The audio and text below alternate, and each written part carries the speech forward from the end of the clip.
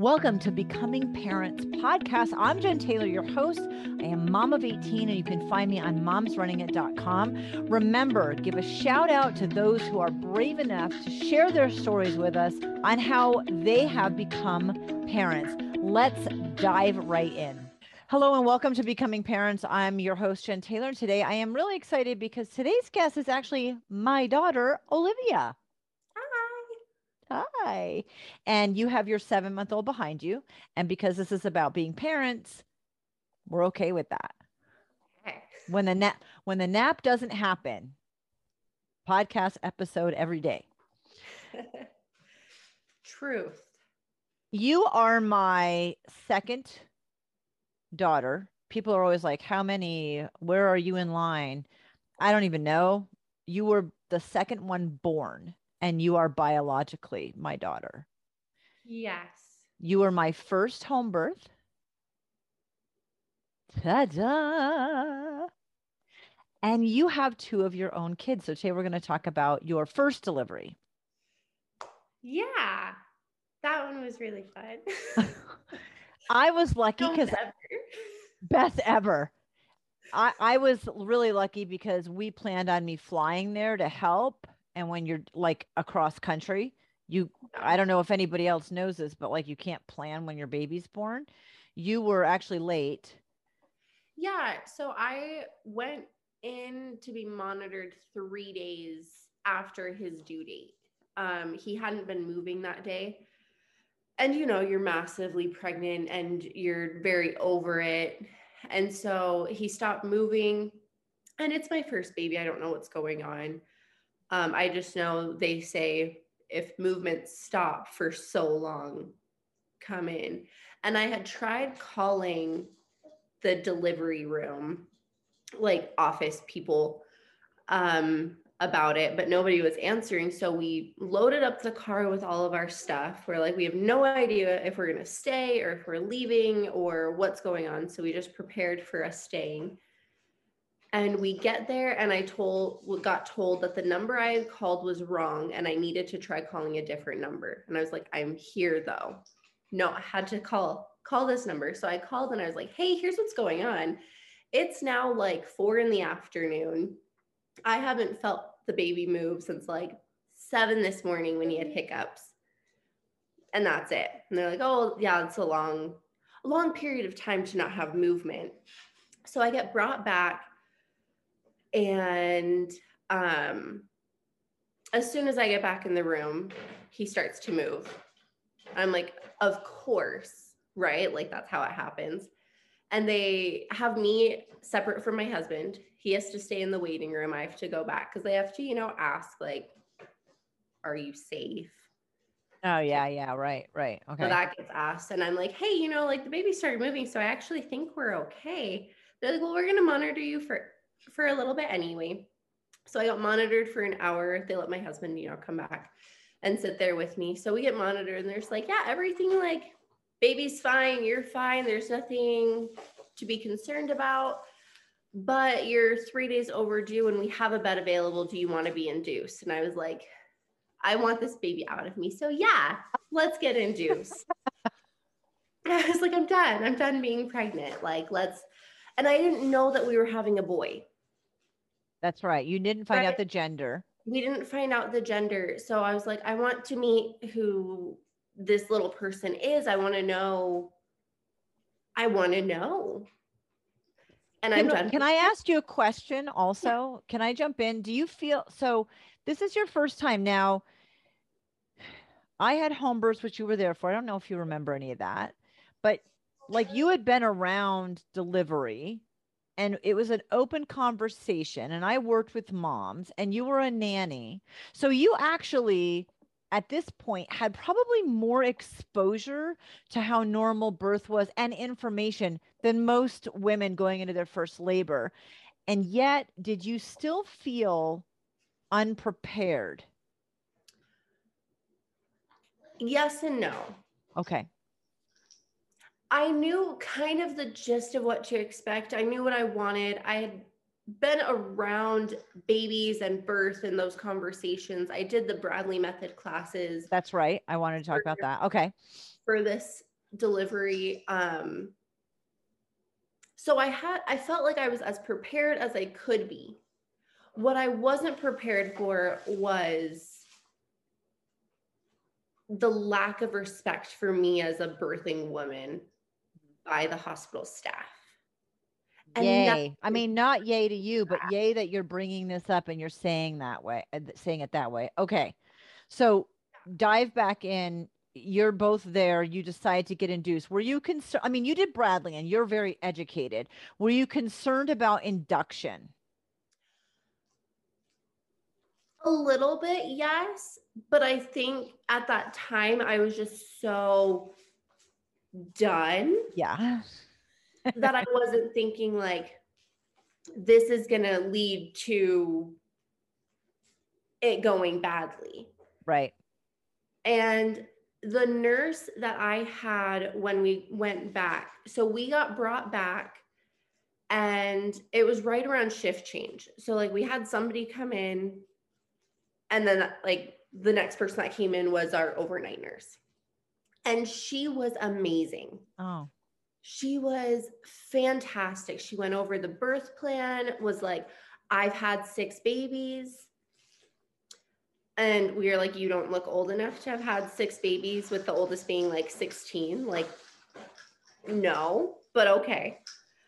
And she was amazing. So she went over our birth plan, was like, yep. And she's like, okay, so this is what we're going to do. You don't want Pitocin. You don't want an epidural. Like, you want to do it as natural as you can. So this is the route we're going to take you on. So I got the Foley bulb, which sits on your diaphragm. So like your diaphragm is right here. And they fill it with like saline. And so it mimics the pressure of the baby's head on your diaphragm to help you dilate.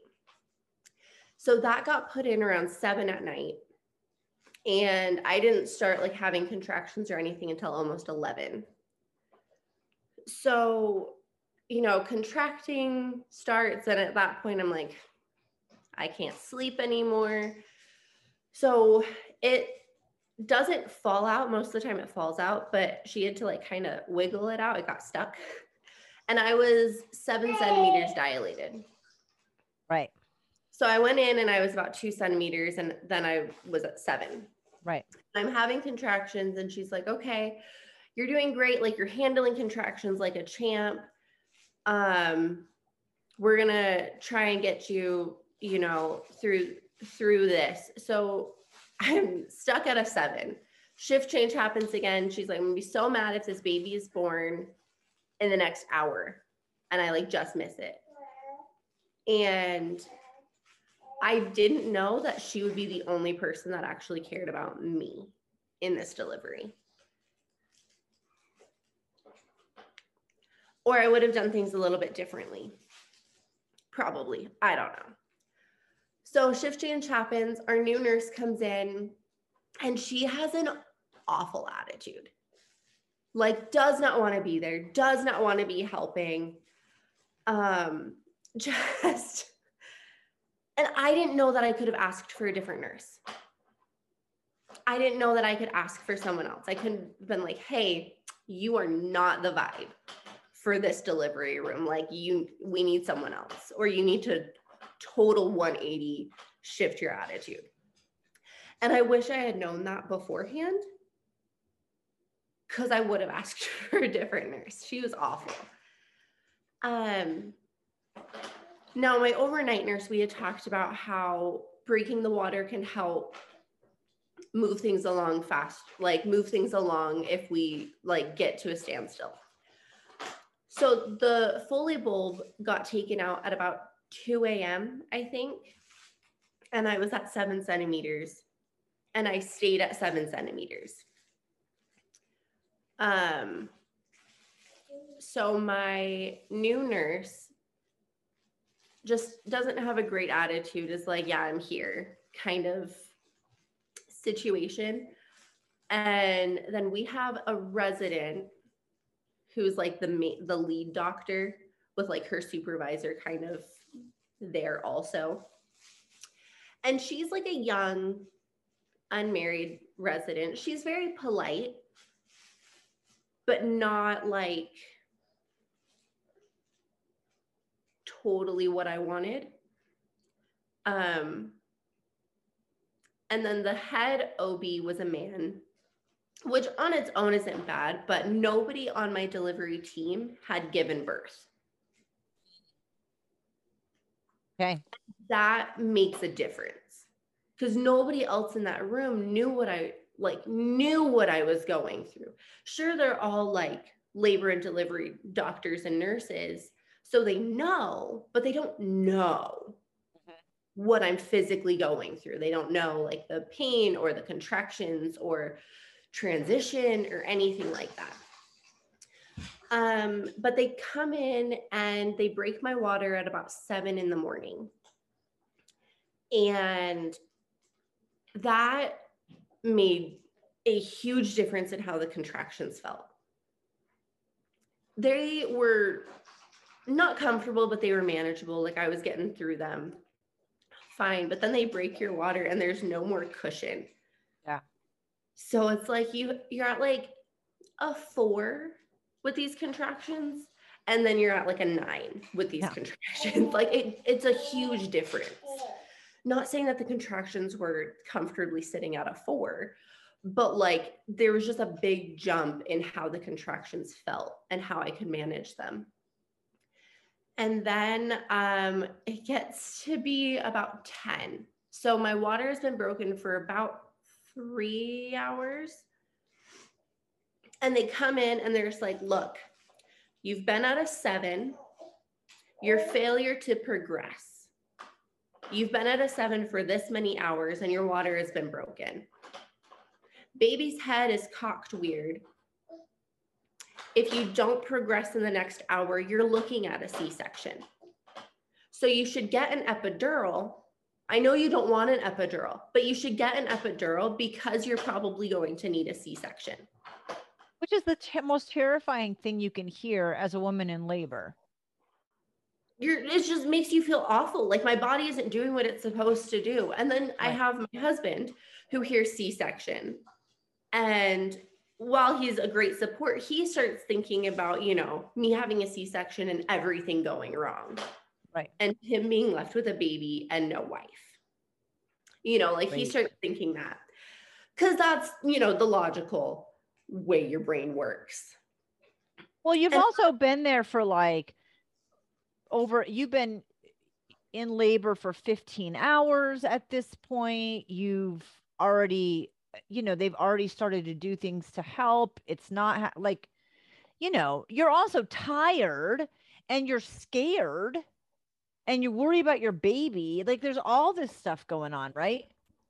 Yeah. So all of these things, and he keeps saying those words, epidural and C-section, like on repeat. You need an epidural because of a C-section.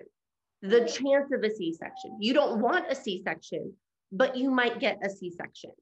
So get an epidural. While I'm having these awful contractions because we broke my water, and finally I say, okay. I'm like, fine. And they're like, okay, we'll get you an epidural. By the time the anesthesiologist comes in, I have transitioned. I sit up and I'm like, this pressure is kind of relieved. I feel like I've peed, but really it's not what happened. Instead, I've just swapped the position of the baby. I've hit transition. Past transition, I am feeling like I'm pushing. And I say, I feel push. I need to push. And my nurse is like, don't push. As they're prepping my back for this epidural that I don't actually want, but because I said sure, I feel like I have to continue with it. And I'm pushing. Right. And I'm like, I need to push. And my husband is like, then push. I'm like, they told me not to push. But when you're pushing, you can't stop pushing. You're pushing out a baby now. And I'm sitting up and in a position which is helping that, pushing thing. And my back gets poked 3 times because each time he starts, I'm like bearing down, I'm pushing a baby out, and everybody's like, don't push. And then I get the epidural, I lay down, have another contraction, and they see my baby's head.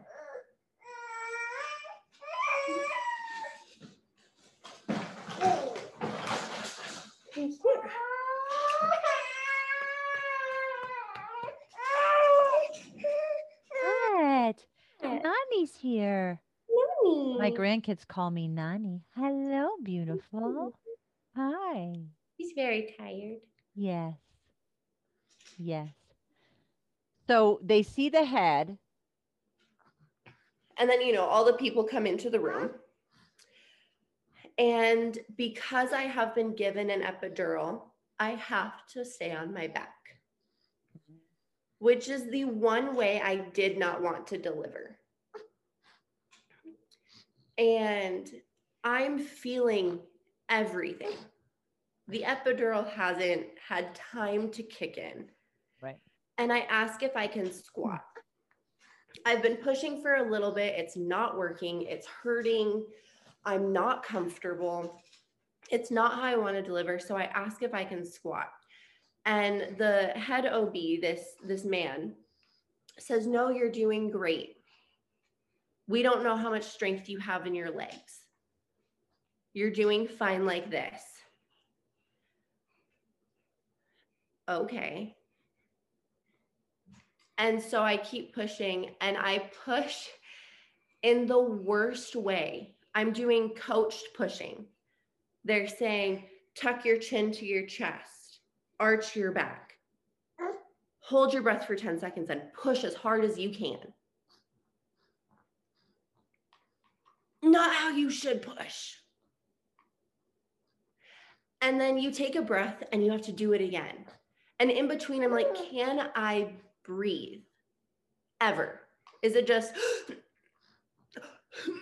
like, where is the breathing in that? Right. And so I'm like, I need to pause for a second. I need to take a breath. I need to just stop. And 20 minutes of pushing later, I have a baby on my chest. And I'm insanely relieved that it's over. And then we find out that we had a boy. Like, it took us a minute because we were like, just like, hold the kid up, say what it is, put it on my chest, like take 2 seconds. And we're like, what do we have? And then, you know, we find out it's a boy, and we're super happy that we have a little guy. After my delivery, though, yeah, you have thoughts on this? This isn't even your story. This isn't your story there, little one. Brothers, your story was way better. So you're excited. You have him. You get through it. It's done. And then? And then because of the way I... Do you need some milk? Let's try. Because of the way I was told to push, I had... This one? No? Okay. No. A tension-based headache. And so for the first week, I couldn't do anything. I had the worst head and neck pain that went like from like the base of my neck, like from like right in here up through my forehead. It was just awful. It was awful. And I was so uncomfortable. And they would come in when I was in the postpartum room. They would come in and ask how I was doing and how my pain was. And I was like, I'm at a 9, but it's in my head.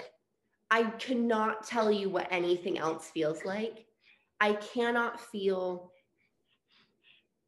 anything from like delivery.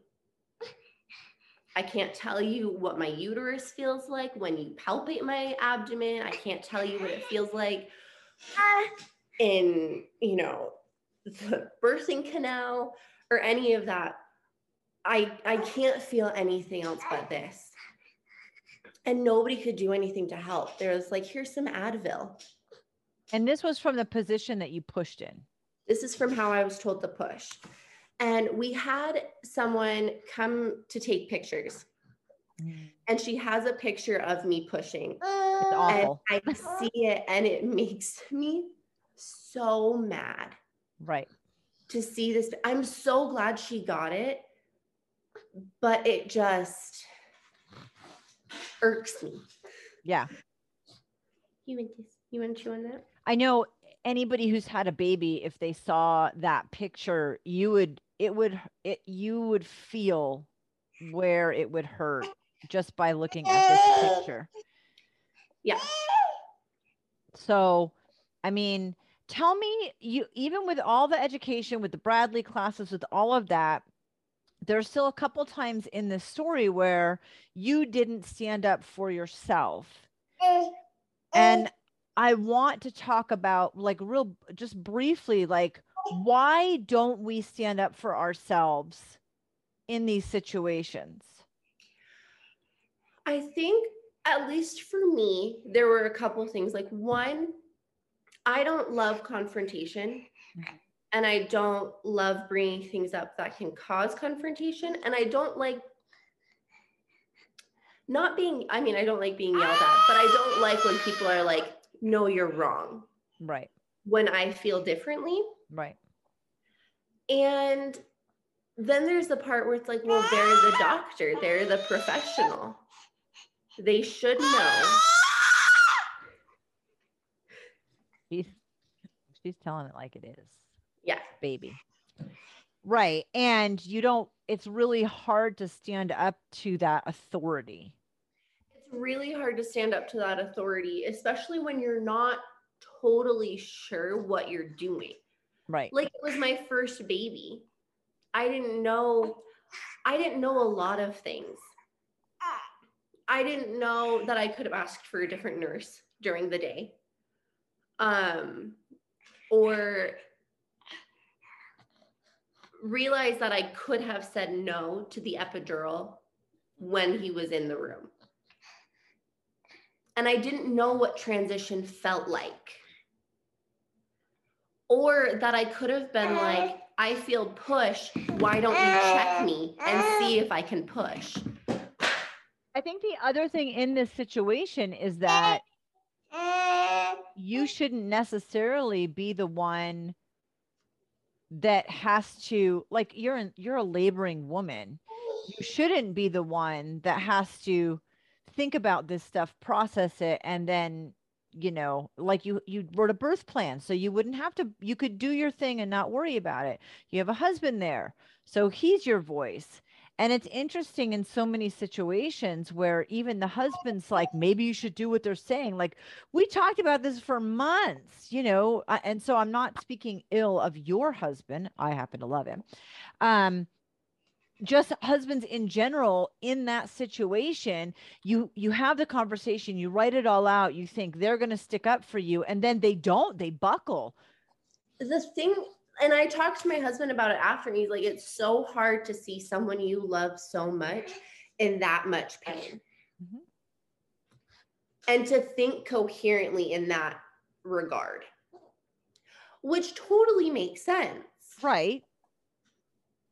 And when I'm like having contractions and they're saying epidural and C-section, and he's like, what do you want to do? And I'm like, I don't know. Right. Like you have any clue what's going on in that situation. I don't know what I'm doing right now. I have no idea what's going on. So that experience allowed you to realize how much we don't speak up and how much can go sideways just because you're in the room and in the situation, and that your brain as the laboring woman shouldn't be the one thinking about what you want at that point.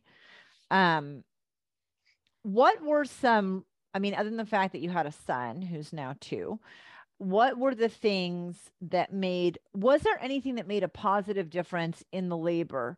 or was it just kind of a string of one thing led to another thing and you were faced with decisions? And were there any, other than your first nurse, were there really good things about it? After they broke my water, no. Right. After that, and just kind of being at a standstill, they broke my water at 7 and they came in after 10. So there was a little chunk of time where I wasn't really bothered. And I was, trying to labor how I wanted to labor. And they come in saying, your failure to progress, we're looking at a C-section if nothing changes in the next hour. And you get terrified. And they broke my water. And I guess the only good thing after that was that they left me alone for a couple hours. Because once it hit 10, I just felt bullied. Right. You know what? That is a great word to use, because it's like you're being inconvenient by not having this baby the way they want you to. And that makes me so furious. I want to shift, because this was not a good birth experience. You knew at the moment that you knew going through it, it was not a good birth experience. As soon as you get past it, and you had to wait like a week or so to get past it because you were in so much pain from your head, and you went to a chiropractor, you did heat, you did ice, you did massage. Yeah. So I felt you flew in while we were still in the hospital. Yeah, right. The day that he was born, the next day. The next day, the night before we were going to be released. Right. So we were getting released the day after. And you flew in, and I originally had totally planned on him picking you up and bringing you to the hospital and you seeing us. And when because I was in so much pain, I was like, no. Right. He dropped me off at the house. And then came back, and you asked me about that later. And I was like, it wasn't that I didn't want you to come to the hospital. It's that I didn't want him to have to leave again. Mm-hmm. Because after he left, I had to stand up to change a diaper and like do that on my own. And I was in tears. Right. It was awful. And I was like, no. And you being there, the drive home from the hospital was awful. It hurt so bad. I was so uncomfortable. And seeing you in the kitchen when I got back to the house was the most relieving thing. Oh. Like, I was so happy to have my mom.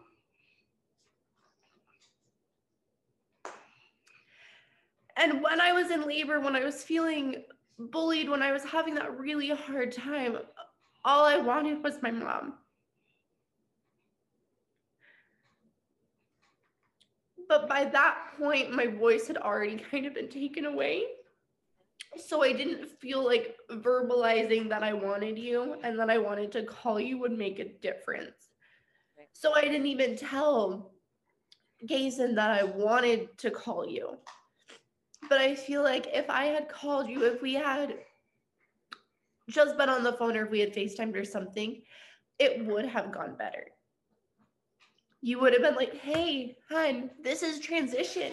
You're almost there. Like, you've got this. You don't need the epidural. You don't want the epidural. Right. You can do this. And it would have been fine. But I didn't, because I felt like I had already lost that chance to have the complete delivery that I wanted. You know? Yeah. Yeah, I do know. I want to end by saying, or by you saying, and then what happened? Because obviously you've had a second baby. We'll talk about that on another podcast episode. But he was born, and this is my perception. You were angry. because you knew it could have been different. And then that made you think about every other woman who has felt that way or might feel that way in the future. And what did you decide to do?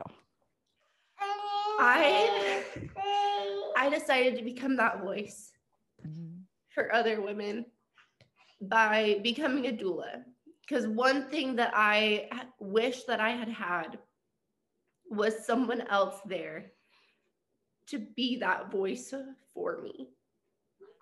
I wanted someone else who wasn't as emotionally attached to me and the baby like my husband was. Right.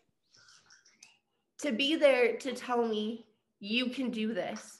Right. This is what's going on. You don't need that. Don't let them talk to you that way.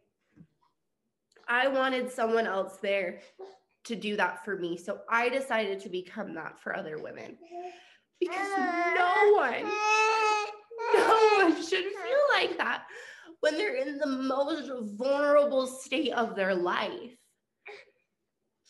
And so I became a doula. Yay, I'm so proud of you. And I love that. And you are vulnerable, and it's a different vulnerability because you're not just concerned about yourself. It's not like an accident where it's, you and you're hurt and you're not sure and what should I do? And it's like there's another life involved here, and it makes you vulnerable in a terrified way. Like any decision you could do is going to mess things up for this child too. Yeah. So I'm so proud of you. I am so glad that I decided to do it. And my slogan, my motto is helping women feel seen, heard, and not forgotten. Because that's not, I didn't feel seen or heard. I felt like an inconvenience. I felt looked over, and no one should feel like that. So I used this awful experience to turn it around and help other women not have that. I love it. All your information is in the description. People can find you, even though you are in the process right now of moving to Arizona. You can still do things virtually with breastfeeding support, prenatal, postnatal, virtually at the birth. You've done that too, because in the pandemic, we had to really change things anyway. And so you can help women anywhere. So all of your information, your website. And Liv, thank you so much for sharing your story. Yeah. I think good birth stories are nice to hear, but the hard ones, more people relate to and might not realize that they also could have had a voice in their delivery more than they did. Right. I'm glad that you're that voice. Thank you.